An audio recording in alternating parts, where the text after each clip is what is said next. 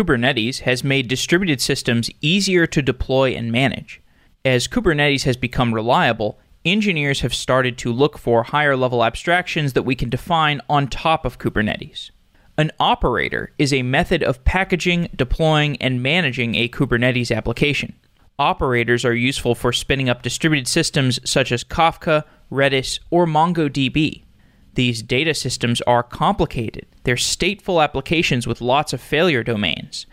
The operator framework enables a developer to deploy one of these complicated applications with less fear of the system crashing or entering an erroneous state.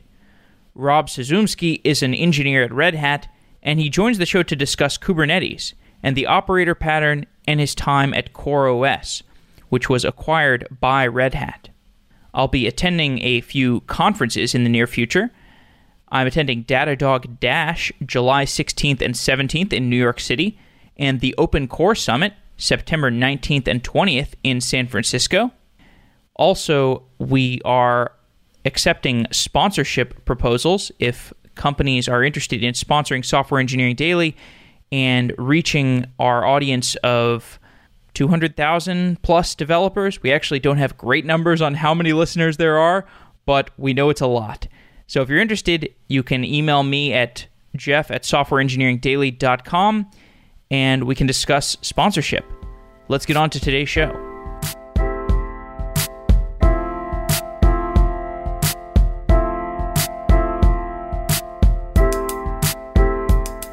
Rob Suzumsky, welcome to Software Engineering Daily. Hey, nice to be here.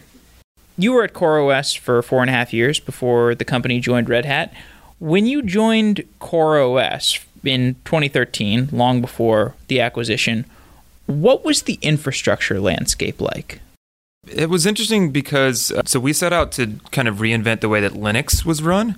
And this is before containers. So VMs were a really big thing. People building pet VMs. There wasn't a lot of like large scale infrastructure to support, running 1,000 VMs. Folks like Facebook and others were doing this. So yeah, I mean, you had cloud APIs and things like that. And, folks, even like Terraform, I don't even think was around then or was very new. So there wasn't a lot of this infrastructure. So we were kind of part of the wave building that. Containers were part of that. Re-architecting Linux was part of that as well. What problems was CoreOS seeking to solve? It was running large-scale Linux infrastructure. And so our founders, I also came from Rackspace, where they were running technically a very large distributed system running web-scale monitoring. And they realized that managing all their Linux servers, I mean, this was a cloud company, keep in mind, the right tooling wasn't there on the Linux side of it. We had some of these APIs to programmatically boot VMs and things like that, but we didn't have the capabilities to know what is the state of all my 1,000 servers, that might be across 7 different geos. Are they patched? What kernel versions am I running? How do I manage this fleet? We had tools like Chef and Puppet, but those were more of convergent style technologies. And so am I orphaning off snowflakes here and there that are now no longer tracked in my system? That was the kind of the landscape that you found yourself in. And so we were trying to solve that of how do you run Linux at very high scale? And we backed into kind of containers and Kubernetes and distributed systems through that lens of, I've got 1,000 of these things. How do I keep them upgraded? Okay, well that, we got to re-architect Linux to do over-the-air style upgrades is really the only way to do it at scale. What do I need? Well, I need a way to move these applications from machine to machine so we can take them down and reboot them, to update them. And okay, well, containers provide a great encapsulation of an app and its dependencies, so I can move those around. And now I need some sort of logic for where do I move them to, which one of these 1,000 machines. And so we backed into Kubernetes and other orchestrators like that. That's a good description of how the technology changes were evolving at the time. Can you go a little bit deeper on how the strategy within CoreOS changed? The business strategy. So what's interesting is the business strategy really didn't change throughout the entire company run, as well as the technology strategy at a very high level, which was to sell to companies that had this problem. But the beauty of it was the market was growing and growing and growing because almost every company had this problem. Everyone's running web services. Everyone in your industry is running web services, getting smarter with machine learning, moving things to the web. And so if you weren't doing it, you were about to get disrupted. And you see this in, everything from transportation and things like Uber and Lyft to real estate to e-commerce to same-day delivery and things like that. All these things need APIs. They have machine learning behind them. They have all this stuff needs to run somewhere. And so we were catering to those types of organizations. But now that's, every bank, every insurance company, every government agency, et cetera. Why did Kubernetes win the container orchestration wars? I think for two things. One, Google's stewardship in the beginning was really, really powerful. And so, they had the technical chops to make people sit down and pay attention to it. But they also ran the project really well. And I don't know if this comes from like any of the ways that they organize internally or just, they just kind of hit on a nice open source way to do this, which was like, there's these special interest groups that look after every part of Kubernetes and they, they're driven by design documents and they have sign-offs and they have community meetings and like it's a very well-run thing, even if a lot of those people in the beginning were Googlers or we were taking off concepts that were kind of tried and vetted at Google. But then now it's kind of taken off into its own thing using that same process. And so, other ecosystems were very top-down driven by like either a single commercial organization. I don't know as much about the history of like Cloud Foundry, and I think they tried to kind of do some of this as well. I don't know much about why, if we consider that failed or not. Yeah, in the Cloud Foundry case, I don't know that story much either, but what Kubernetes did right, one thing they did right at least, was that the whole donation to the CNCF thing, which didn't entirely subtract Google from having influence over the project, but at least was a nice signal. It sent a signal to the community, like this thing is fully donated. And, for people who don't know much about open source, like what open source means, like there's a big difference between TensorFlow, which is open source, but as far as I know, that repository is maintained and owned by Google, versus Kubernetes, which Google donated to the Linux Foundation. It has this like a democratized element to it. So when you have this really big tent like Linux Foundation oversight, it goes a long way to building trust in the community as opposed to like the Cloud Foundry model where I think it still is more in the purview of Pivotal, which has its pros and cons. What lessons did the container orchestration wars teach you about technology adoption? So I used to play in the OpenStack realm as well at Rackspace. Oh, wow. And so that's another historical analog. Yeah, so I was at Rackspace prior to the birth of OpenStack and saw that kind of get birthed there. Rackspace is one of the original two with NASA in releasing that open source code. And what I look at when you look at the adoption and the lifecycle of an OpenStack kind of the community and ecosystem versus Kubernetes and containers, it was the right abstraction level for the end users, which was the software engineers that are actually, building all the web scale services that we just talked about. And so, if you look at like getting a raw VM or getting a load balancer is great in the OpenStack world, but it's not the right level of abstraction for what you're trying to do. That doesn't help you ship your predictive type ahead search that you need to put into your mobile app, or it doesn't help you predict transaction volumes or something like that. It's just a means to an end. And Kubernetes actually gives you those primitives. I need to scale out this web service really, really quickly.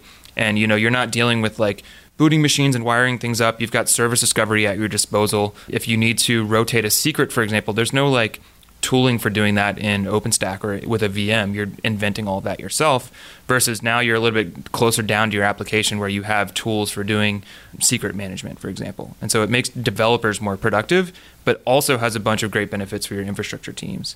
Whereas OpenStack or anything that is not going to get all the way down to that core end user is not going to be as successful. Does that make sense? Yeah, interesting. So how would you calcify that into a more abstract lesson?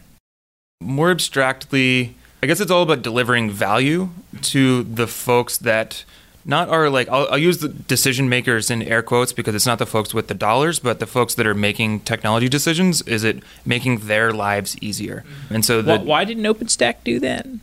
Because I don't think it was the right set of tools for the software engineers and the teams that were running infrastructure on those VMs.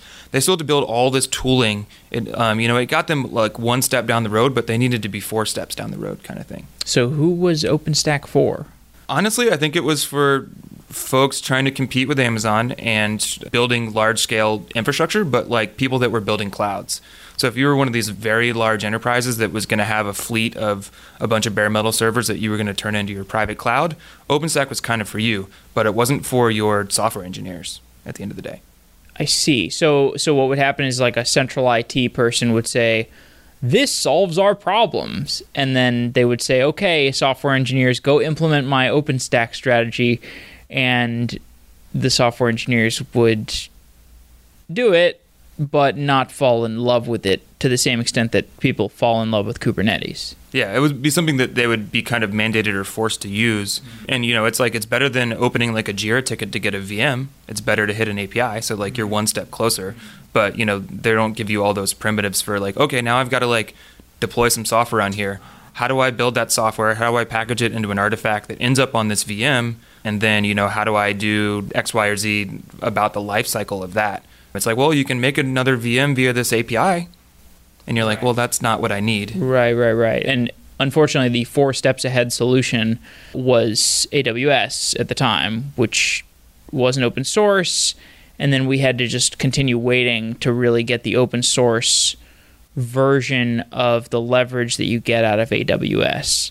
Yeah, great point of that is like, hey, I need a database. Right. It's like, oh, sweet, here's a VM. You can install a database on that. And you're like, well, that's like not what I need, So that's, gets you one step forward versus like Amazon's like, oh, here's a HA fully secured, like production ready MySQL. Is that what you want? And you're like, yes, perfect. Here's a host name and a password. Yes. Okay. And the I need a database request is going to be that's a great preface for what we're going to talk about with operators a little bit later. But getting a little bit more into how you think about building products for engineers. You studied industrial design in college, and much of your work has been around the design of technical products for software engineers.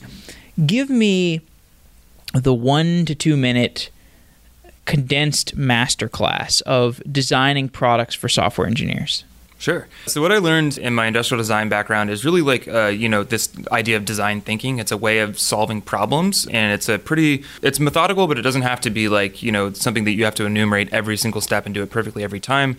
But it's all about doing research and understanding the problems of the different classes of users that you're trying to meet the needs of, and then fitting a void of, in that problem space, and then kind of growing out from there. So if you're, going to produce a new electronic component or whatever, like something like the iPod fit this niche that people had, this void in their lives, and then you can design around that, and the actual appearance of it is great and the functionality of it is great, but nowadays everything has like a service component to it. So when you're designing Spotify, it's not just like, oh, how does the player look? Oh, they've got this like dark UI, that's cool. But it's actually like, oh, how did these like magical Discover playlists work? That's like a kind of a service component to it. There's like the experience is constantly changing. And so it's that idea that you have like this holistic experience when you're designing something, whether it's a web interface, an iPhone, a CLI, an API, all these things matter because they grow over time. What's the most common anti-pattern you see among products designed for software engineers? I would say either breaking API contracts or revving your version such that like, oh, semantically we increased the version so we didn't like break our contract, but like introducing a lot of toil for folks where they have to like mess with your product. And basically what you're asking for is to insert yourself into somebody's like development loop and their product shipping. And so you want your tool to provide a ton of value for them, but if you're also adding a ton of friction, oh, we changed this, we renamed this, we changed our pricing scheme, you now authenticate like this, or like, oh, we deprecated that, we have this new thing, it works a little bit differently, but it's 80% there. Like anything that you do those types of things because it's easier for you as the engineer producing that tool, you're introducing all that friction to your customer. And I see that happen, time and time again. And actually going back to the OpenStack thing, this is where Google does a great job in Kubernetes and we didn't in OpenStack, is all those projects were kind of versioned differently. They had different backwards and forwards compatibility guarantees. They upgraded, either didn't at all or provided a crappy migration script, or like some of them would have a world-class migration, but it was all different, so you couldn't depend on it. And so that's something that Kubernetes does really well in terms of how you upgrade it. But every CLI out there as well, if you've ever had something that broke or dropped flags silently, is a really big problem. The buying of software has changed. It's gone from the days of a CSO or a CIO buying a big solution and ordaining that the software engineers implement it. I mean, that still takes place in many cases, but that there's clearly a shift towards a bottoms-up mentality where the software engineers are the ones who are selecting the technologies, and there's a gradual uptake within a company, and then eventually the central IT says, okay, well, all of our developers are buying into this. Pretty easy to just go negotiate a contract because developers are going to use it. How has that changed the design of software engineering tools? I think it's raised the user experience bar is kind of the most overarching thing that you'll discover. And from like the docs about your product, even if it's API driven, the Stripe experience is always heralded as being really, really great. And so you now need to live up to that for the next thing. If you're going to introduce like some video transcoding service, for example, it's got to be clear what it gets me, how do I implement it, what is it going to look like in the future, why am I betting on this, and then can I actually plug it into my thing, whatever workflow that I'm implementing. And so I think that bar is now really, really, really high, which is good. But everybody's lives get easier, but that just means that these crappier products aren't going to make it just because they don't live up. What are the problems in usability that Kubernetes users still have today? I think it's a number of things. It's a pretty broad platform at this point.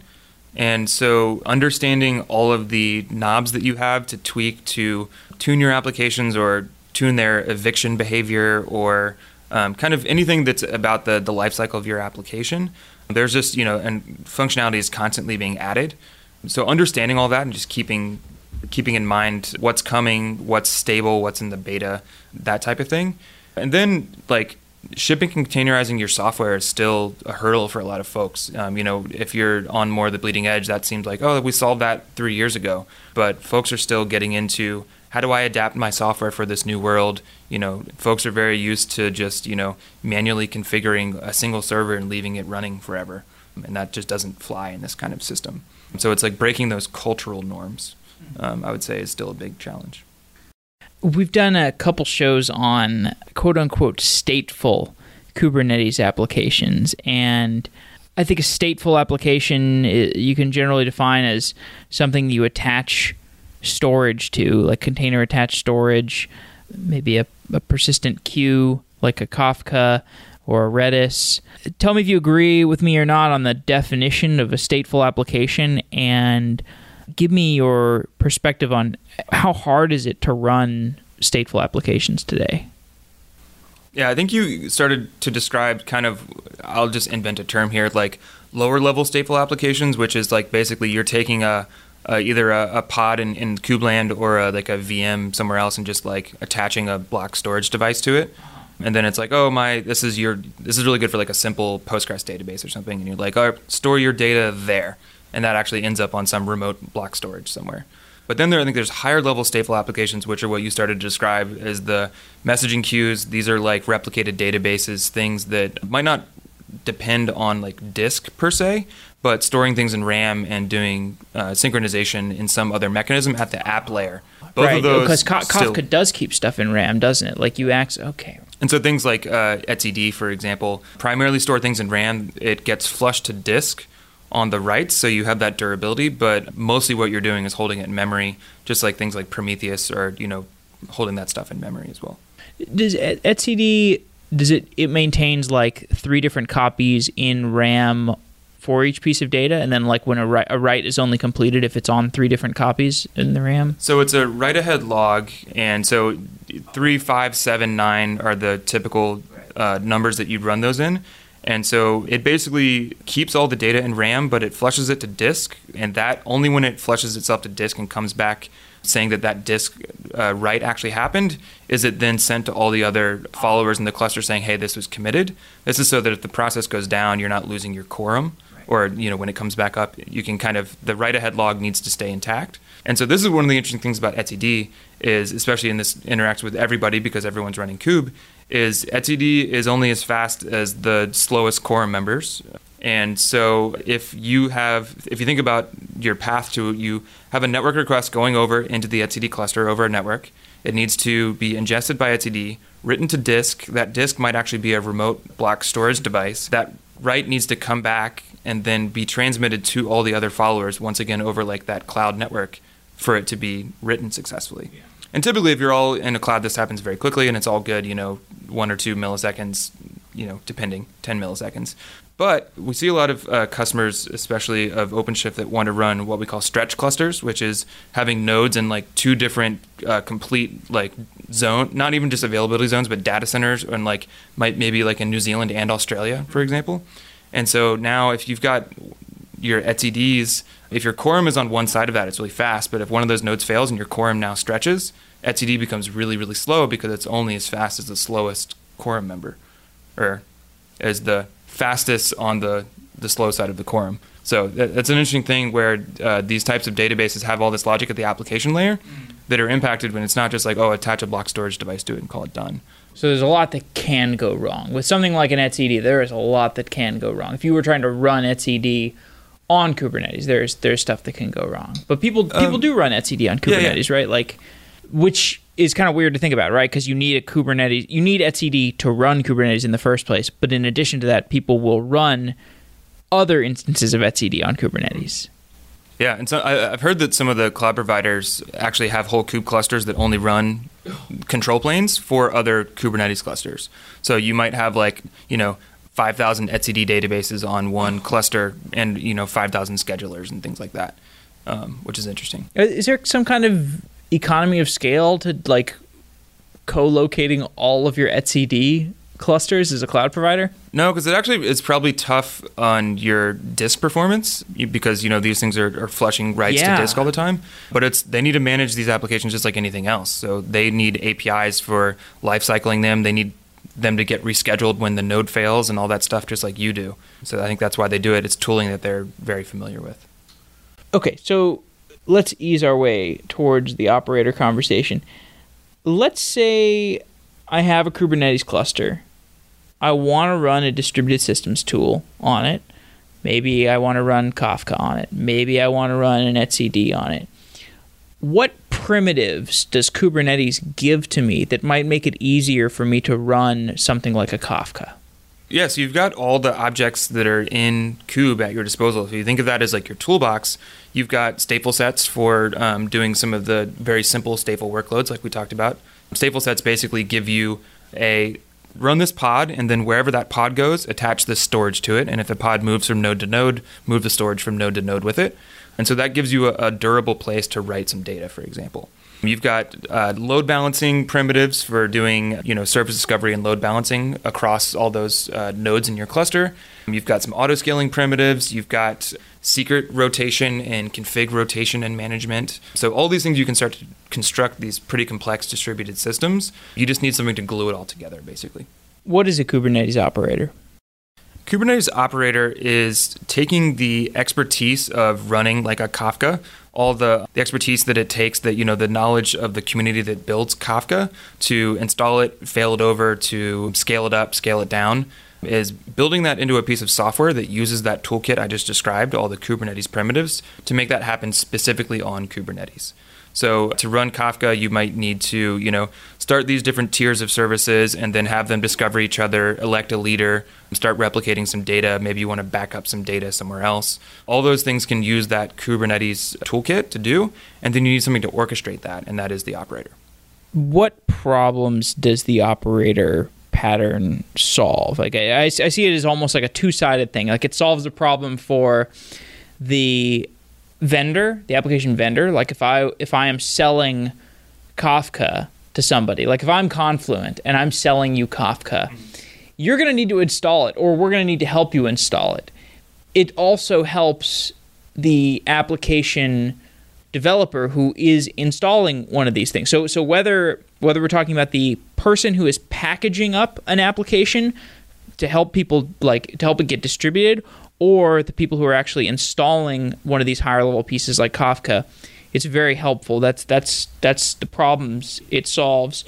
Okay, so actually let's talk in a little bit more detail about like what it takes to create one of these things. So like let's say I'm Confluent, I want to offer a Kafka distribution. What goes into specifying that or building that operator?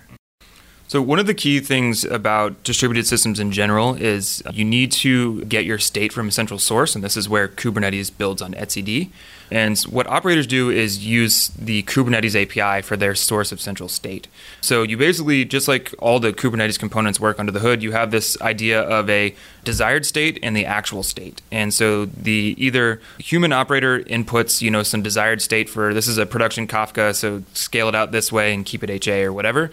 And then the operator is actually going to go make that happen. What it's going to do is translate your very high-level desires into a bunch of Kubernetes objects and desired state that's going to submit to the Kubernetes API, and then the Kubernetes API is going to make it happen. So on initial install, nothing is going to exist, and so it's like, oh, I need to go make these stateful sets, these deployments, make these secrets wired up to these pods, etc. And what you're doing there is programming that reconciliation loop between actual and desired state. So if you see that one of your pods went away because the node failed, for example, your operator says, hey, desired state doesn't match the actual state. What do we need to do here? Oh, I need to go make a new pod somewhere else. Let me go schedule a new pod out. But where this starts to get above Kubernetes primitives is a deployment will do that for you, or a stateful set will do that for you. But what if you need to rebalance data during that? Oh, our shards are uneven now. Let me go re-even those out. That's the type of logic that you can put into the operator. So when I think about why people like Kubernetes, a lot of it has to do with the declarative format. I can declare how many nodes I want at all times and declare a bunch of other things. When you're describing setting up a Kafka cluster and all the things that I want to set up around a Kafka cluster using the operator pattern, can I still use declarative syntax, or do I need to include some imperative logic? Nope, it's still all declarative, just like these are Kubernetes objects at the end of the day. And what we do is build on the extension mechanism in Kubernetes, which is the custom resource definition, CRD. And so you're still interacting with the same kube API with kubectl or any other tooling that you like. And you're just submitting objects that are now, instead of a deployment or a stateful set, the object type is a Kafka cluster or a Kafka topic. And so it's still very declarative. That is, you're inputting the desired state, and then the operator is then comparing that input with the current state of the cluster. Okay. So could we go a little bit deeper? I don't know, you're probably not a Kafka total expert, but a little bit deeper into what, let's say, I would need to set up in order to build an operator for Kafka? Or maybe if there's something you're more familiar with, like Redis or Postgres, just I want to better understand what I need to do to configure this kind of thing. Yeah. Maybe let's step back for a second and think about if you picture this operator as your best employee, your best SRE you've ever seen, your SRE, your hero, your ops hero. And just picture that person when you're installing one of these pieces of software. We'll get back to building in a second. When you're installing it, having somebody over your shoulder, you're in a config file and you're setting some parameters and it's like, oh, no. That one and that one conflict with each other. You can't do that. And you're like, oh, thanks, ops person, you're great. And then when you're scaling something out, it's like, hey, remember to do that thing before you do that. It's like having this hero that's always watching, protecting you from yourself. It's because if you're not an expert at this piece of software, for example, you just can't know all the primitives and iterations about, do this before that and all these caveats. So the operator has that logic built in from the experts of that community. So if you're a Kafka committer or a person that works on Cassandra or somebody in the TensorFlow community, those types of things. So those communities then build that operator. They need to express all of those rules, if you will, whatever would be in a wiki page or a run book or something like that, into their operator. So if you think about all the steps that need to happen to either elect a new master of a Postgres cluster or set up that replication in the first place, do your or your MySQL Galera, any of that, it's that type of stuff that you need to bake into the operator. So you need to think through, given nothing to something, how do I install this and set it up correctly? And then what are the really important parameters I need to be checking constantly to make sure that they don't regress, either through a system failure or a human is trying to come in and mess with something that they shouldn't, that the operator can go back and correct that behavior. So that's what I mentioned, they're looking over your shoulder. They're always watching for, the correct configuration values and things like that.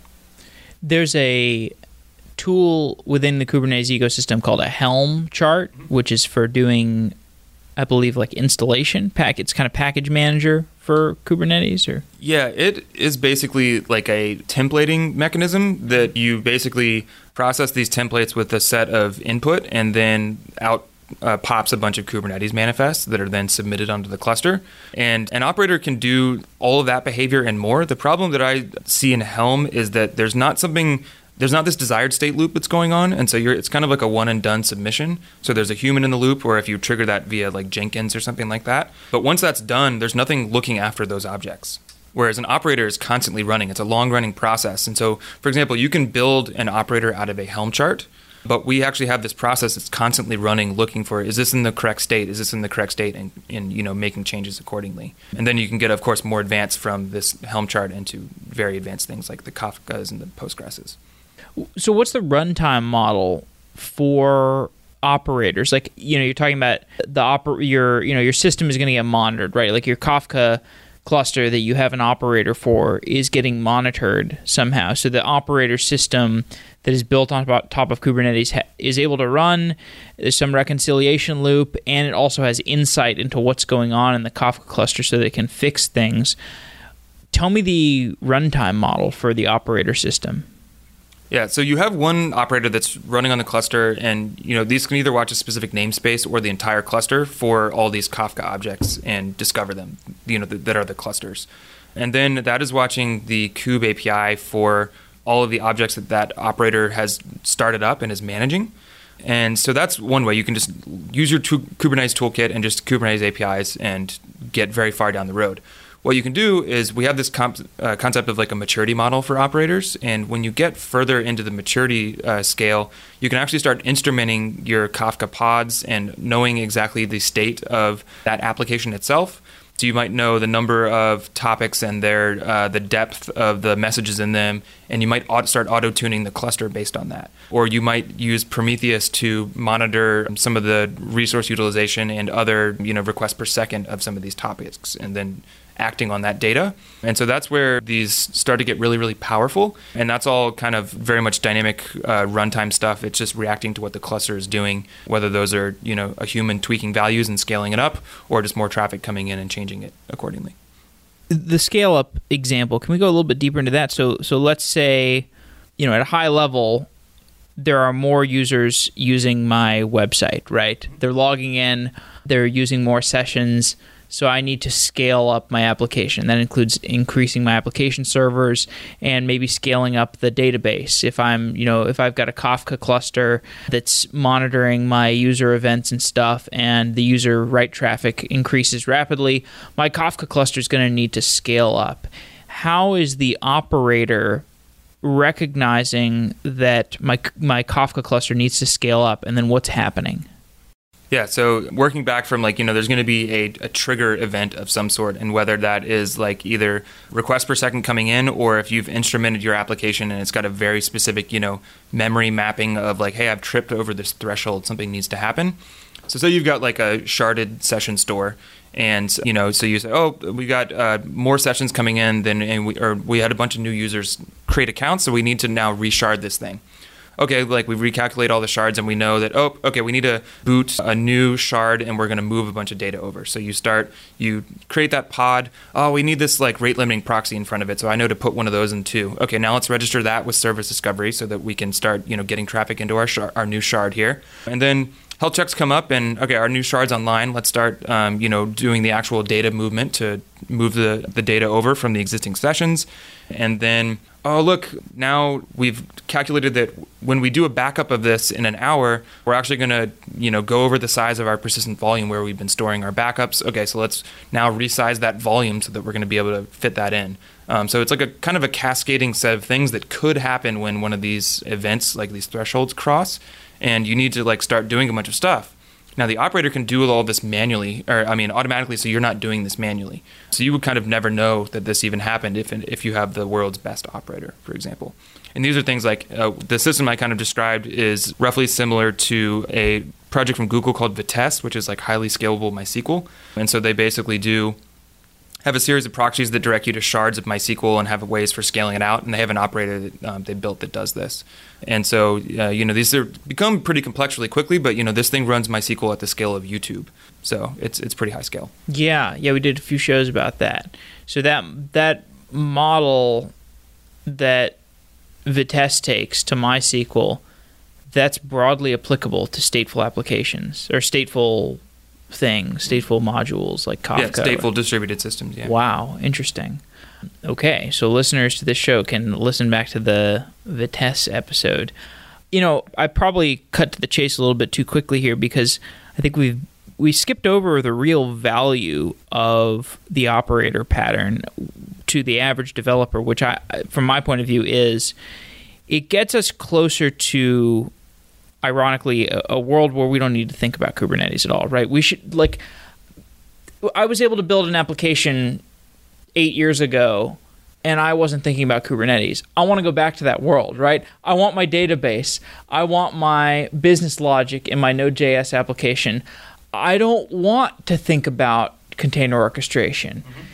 Explain why the operator pattern gets us closer to that world. So it's all about self-service at the end of the day. It's about that cloud-like experience that folks love, hence why AWS and other things have taken off ginormously. And it's that I want to start a new prototype and, maybe we used a relational database, but we want to swap in like a NoSQL for a prototype. And let me just see how this is going to work. It's the idea that you can just go quickly get a database without being an expert in, let's say, Couchbase, and be off to running prototyping it and be done with it in an hour or two or a day or a week or whatever. And then come back and say, hey, we're ready to, kind of do this thing. It makes sense.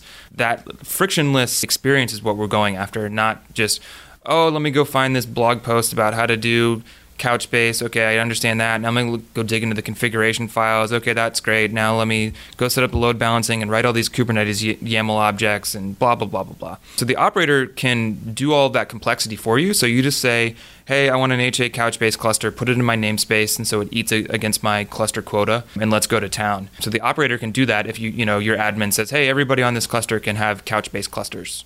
And then you can do it in a self-service manner just by using the Kubernetes API. Create a new object that is Couchbase cluster, and then boom, you get it. So it's increasing time to market or time to prototype in this example versus having decreasing, excuse me. So you don't want to have to fight the system to get, the resources that you need to do your job. What's my experience for deploying an operator? Like if I want to deploy a database or deploy a Kafka cluster or whatever. Yeah, so if the operator is already installed, which is typically more of an admin task, if you're just an end user engineer, then you, in an OpenShift, for example, we have great UI for browsing the capabilities that an admin has provided to you. So this might be Kafka clusters, Mongo clusters, Couchbase, Postgres. And so you can go and find all of those. And then, it's just one kube YAML object that is this high-level config that you pass in. And then the operator knows if you don't set a value, to default it to something smart and things like that. So you just say for Couchbase, give me a cluster size 3. And then here's the secret for the default account that I want to use, stored as a Kubernetes secret. Then you're off and running. Of course, you can tune all these bucket settings and stuff like that if you want to later on. So that's the power of the operator. You don't need to be an expert in Couchbase. Obviously, you need to know how to use it and connect it to your application, but you don't need to care about how those components discover each other when they're booted or which ones need to be restarted first when a software upgrade happens, that type of thing.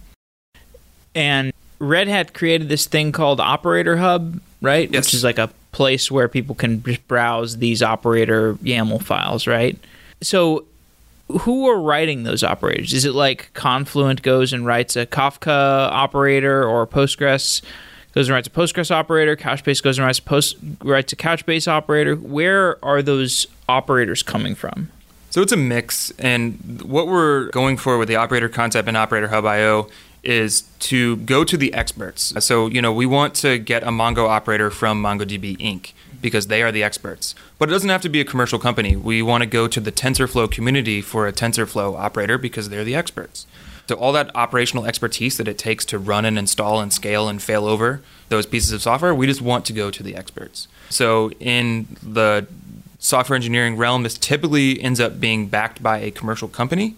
So Red Hat also wants to have certified operators so that our enterprise customers can have somebody to turn to when they want support on your Redis cluster, for example. But that doesn't mean that there's not an open source alternative as well. So we kind of have a path for all kinds of communities. And then, we have a bunch of products and open source that we do as well at Red Hat internally that are operators. What's been the adoption for operators at this point? It's been really powerful. If you were at KubeCon last week or you've been at previous KubeCons, folks are talking about it, and it's kind of, we've reached this phase in the adoption of Kubernetes where we've got our stateless apps down, we've got our stateful applications that are, pretty simplistic, which is like stateful sets like we talked about earlier. But now we're into this realm of like running pretty complex things on top of it. So, your banks and e-commerce shops and stuff now are pretty complicated. You've got, these doing rate limiting and quality control things. You've got machine learning on in audit logs. You've got your scale up web tier. You've got maybe a NoSQL like caching tier like Redis, and then you've got your super persistent like Postgres or Oracle databases maybe if you hate yourself. So all these things are really complex, and they've got teams running each one of them, and so nobody can know the operational complexity of running all of that, especially when you need to run it in 10 different geos and then 8 different staging environments. You've got a user acceptance environment, and you need to stand up all these different stacks. And then you're slacking people, hey, what's the latest version of your thing, and where do I get your bash script to install it or something? It's kind of nuts where you can just say, hey, here's our operator and here's where they're published. You can get a local copy of our front end stack, the latest copy, here's the stable one, here's the beta one, etc. And you can start to construct these really complex applications that might just be 10 operators at the end of the day, that type of thing. So that's great, because it sounds like there is not, sometimes in the tech industry you get inertia, right? You get, look, I've been standing up my Kafka cluster manually for a long time. I don't want to get involved with this operator thing. It's like it disrupts my inertia. That's not happening as much? I mean, it's hard to say because there's a whole bunch of Kafka clusters out there, of course. Yeah. The nice thing is that at the end of the day, you're still talking to Kafka. So you're not changing your deployment paradigm, but not your like consumption paradigm. And then hopefully at the same time, unlocking more self-service for your engineers. So you're freeing up their time from, fighting getting this stuff deployed, and then as well as day 2 operations. Now they don't need to be an expert digging through all this stuff at 3 a.m. when they've got some outage on the Kafka cluster, because the operator, can go in and knows how to tweak those settings to bring it back up to, production ready, things like that. What are the shortcomings of operators today? Are there any bugs or usability issues? I think it's just wrapping your head around this new model of the world where you're sourcing your state from the Kubernetes cluster, and you're interacting with these applications at a higher level, just like you would a cloud service, versus like at the individual VM level that somebody might be used to. I just SSH into this thing and drop into like a SQL command prompt and start like screwing around with the database or tweaking some of its configuration. You're entering from a higher level through the operator so that you're protecting yourself and preventing 2 people from making the same change at once and that type of thing. So it's a little bit different model of working, but just like you can't screw around with like your RDS database at Amazon, you can't SSH into those machines and start poking around. I think it's a new model of the world that people are coming around to pretty rapidly. So, wait, I'm sorry. Maybe I misunderstood the last point. So, like, I set up Kafka with my operators. You're saying I should just never access those clusters directly, or? Well, it's not. It's giving a more rigor and making programmatic changes versus like one-off manual changes to components that might have ripple effects through the system that you're not even aware of. It's so having a higher level piece of software that is looking out for those changes, basically. It's not that you can't reconfigure things, for example. Any interesting operator case studies? Like, we talked about Couchbase or Redis or Kafka. Anybody who's developed an operator that you've talked to at length about their experience crafting it and getting it deployed to Operator Hub and consumed by the public? Yeah, we had a community event right before KubeCon a week or 2 ago, and I had chaired an operator panel, and folks were talking about building their operators. And one of the questions I asked was, what did you understand about your software by building this operator? And, the idea that you need to, maybe you had some hard-coded configuration values that you wanted to make more tunable, and so you kind of fixed that problem and brought it up to a higher level. And one group shared, they actually found that their leader election bug, or their code had a bug in it where it didn't work correctly in, all different edge cases. And because they were thinking through how do they implement that in the operator and kind of discovered this. And so I think that's kind of interesting. It's forcing you to tease apart your application hierarchy and architecture a little bit through the process of this, which I thought was kind of interesting. So that's like a success story on the building side of it is, finding some bugs. On the implementation side or, running one of these operators, we like to point at one of our old CoreOS customers was, wanted to run Prometheus, and that was kind of like their blessed tool for running container native monitoring because it just understood what was going on in their kube clusters really well. And this is an organization that kind of lets folks make their own technology decisions, and everybody started just coalescing on Prometheus. And so what they did is install the Prometheus operator on their clusters. And so each team can run their own Prometheus cluster and, change how much RAM it's being used and how long it's going to keep its metrics and, different replication settings and stuff like that. But they all used it through the operator. And so they were running 350, 380 different Prometheus clusters via operator for all their different environments and teams and this, that, the other development environments, which is kind of nuts. Show me somebody that can run like a database tier, run 300, 400 of these things with basically no humans involved. These folks were, providing very high level config and getting these production ready Prometheus clusters out with no ongoing maintenance tasks or understanding exactly how Prometheus works under the hood. They're not following the Git commits and, the GitHub activity and things like that. They're just getting these ready-made Prometheus clusters. If I have an operator and a bunch of users have deployed it and I want to update my software, let's say I'm updating the database. Like I'm a database vendor. I've published an operator for my database. My users have deployed it. How do I push out an update to them? So this is where something like Operator Hub is really key. It gives you a conduit to publish new versions of your operator and either have it discovered on a kind of one-by-one basis or actually push that down to the clusters themselves and say, hey, you've installed and subscribed to a stream of updates from MongoDB about the Mongo operator. And this Mongo operator has entered into this contract such that it knows how to do rolling updates of the application itself. And so what that looks like is, Mongo itself builds in all the logic to go from version 1.1.1 to 1.1.2, for example, or maybe even a major version 1.2.0, and packages that into an operator, and you install that on the cluster, and the operator knows how to read the existing databases that you have and say, hey, I understand this new version of Mongo now, let me transition these databases. And if it needs to install a new component and wire it up, it knows how to do that and uses the Kubernetes toolkit that it has to do that.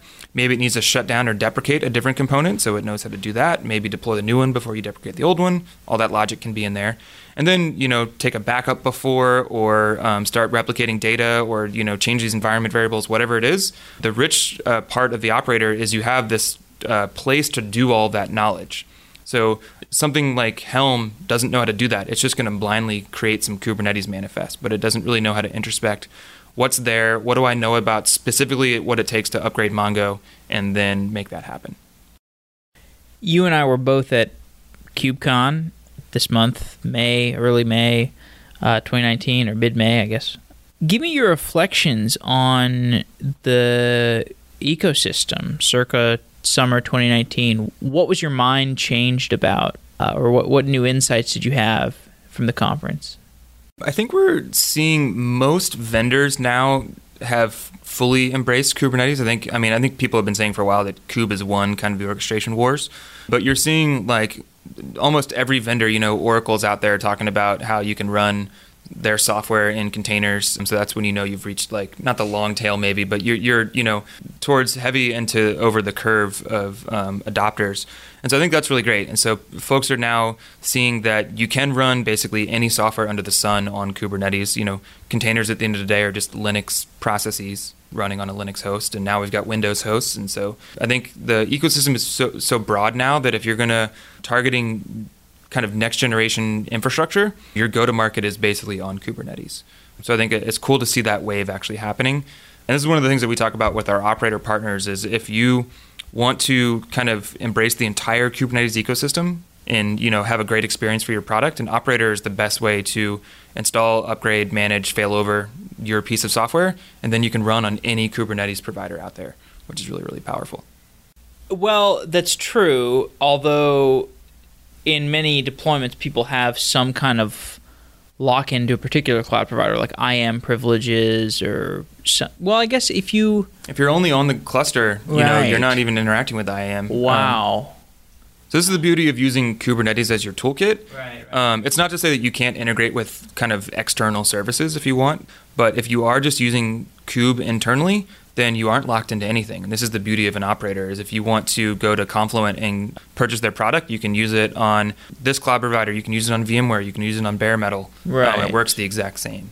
They can give you like a proprietary enterprise distribution, right? Like if they wanted absolutely. to have if they want to have closed source binary, that's pretty cool. So, but let's say I want to deploy most of my resources in a cloud agnostic way, but maybe I want to use Amazon for SageMaker or whatever, and I want to have my application and database located on AWS data centers so that there's low latency between SageMaker and my applications. Are there well-defined patterns for how to do those integrations, like integrations between this? Because what you're describing is the dream, right? The cloud agnostic deployment of resources. How would I interface between those resources and the cloud-specific resources? It kind of depends what it is, but if you think about unlocking a swath of these is just like a host name and a username and password away. So you can have headless services in Kubernetes that point out of the cluster somewhere, and you can have a secret that stores credential information. So then you can start talking to a huge swath of these, whether it is a database from Azure or a database from Amazon, for example, and your application knows nothing about it. You're using Kube primitives still. But also your applications can know how to, very specifically go talk to those resources if that is something that you want to do. We've seen folks have operators that go orchestrate third-party DNS APIs or reconfigure hardware load balancers and things like that. So I think there's a ton of choices there for how you want to integrate. And one of the concepts that we are currently pushing forward in our kind of operator special interest group is the idea of service bindings, which start getting into what you're talking about.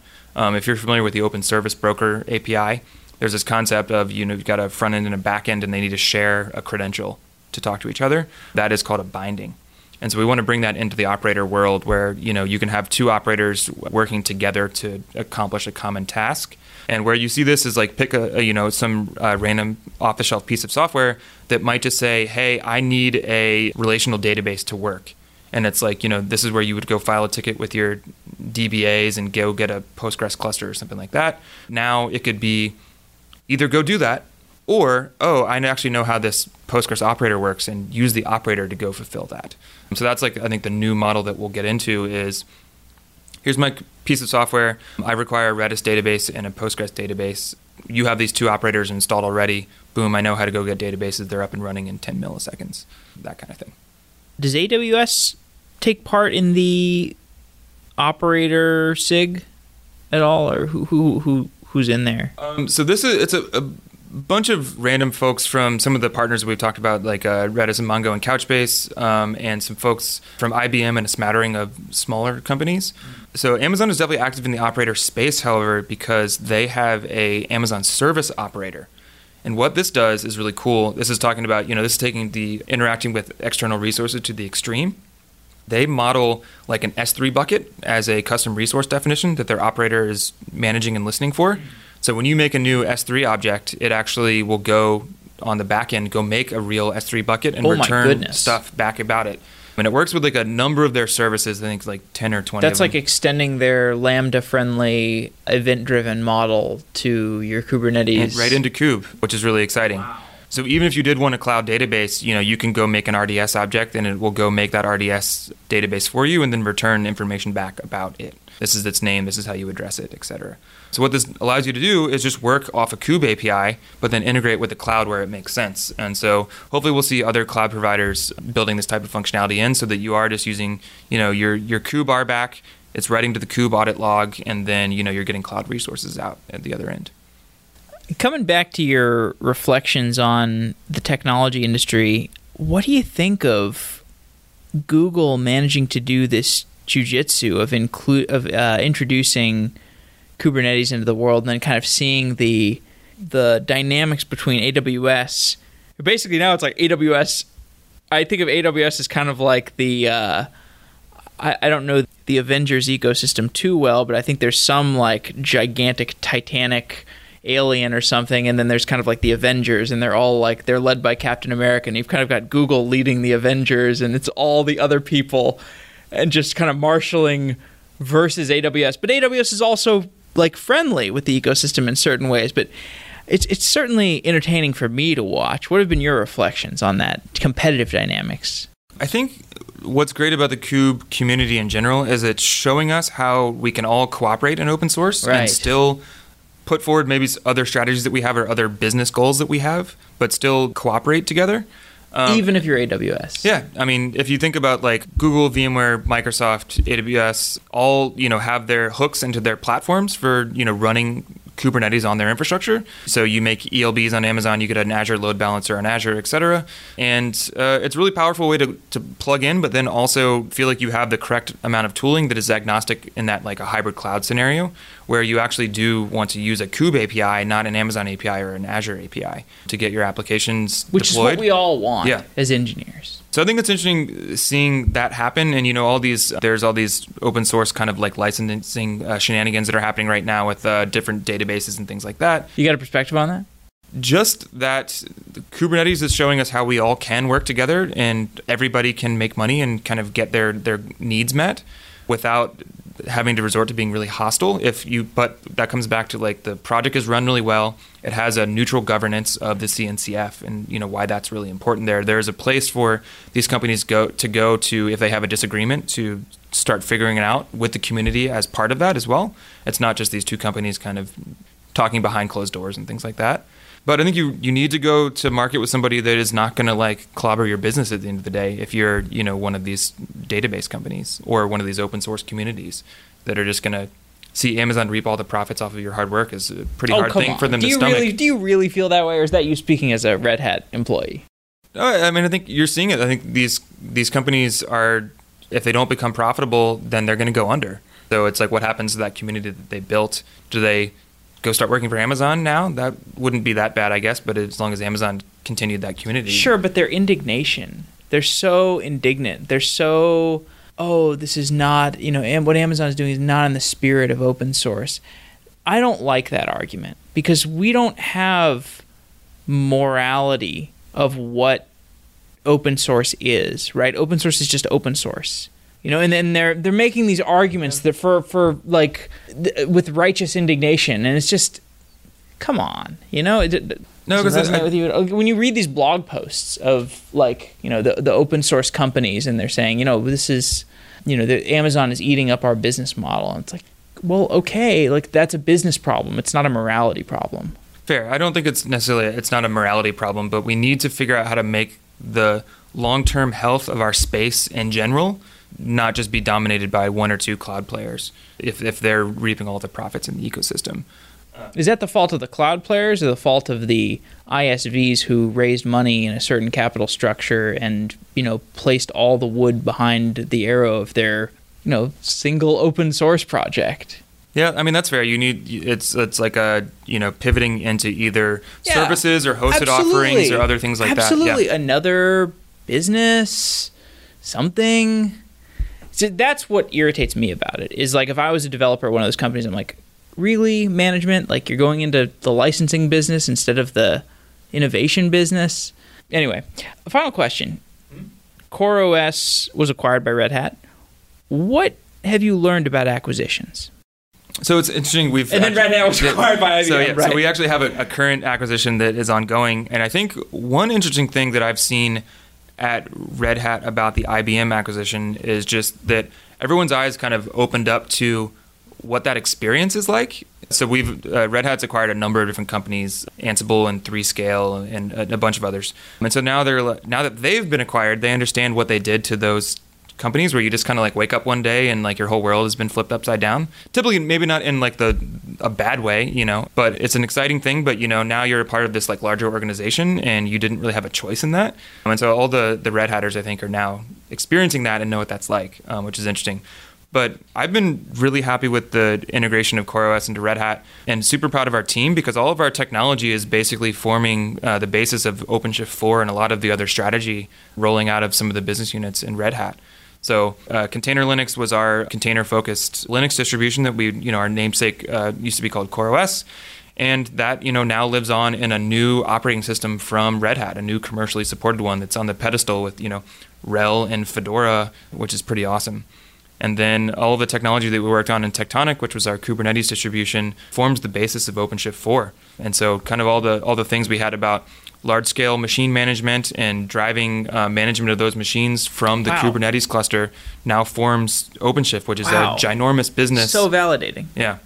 So I'm pretty proud of the team for all of that. And then a bunch of our open source work, etcd. So wait, like a lot of the stuff from like the lessons from Tectonic and all that stuff in CoreOS, you got to basically bring that to life at scale with OpenShift 4. Yeah. And this OpenShift is an extremely critical division. Absolutely. IBM's CEO, Ginny, was at Red Hat Summit and, mentioned OpenShift a number of times. By the way, talking about an open source company that was able to find a second product and move into the innovation business, or move further into the innovation business rather than the licensing business, Red Hat is a perfect example. Mm-hmm. Yeah, and it's like, it's our expertise in Linux, and we always say that like, containers are Linux at the end of the day.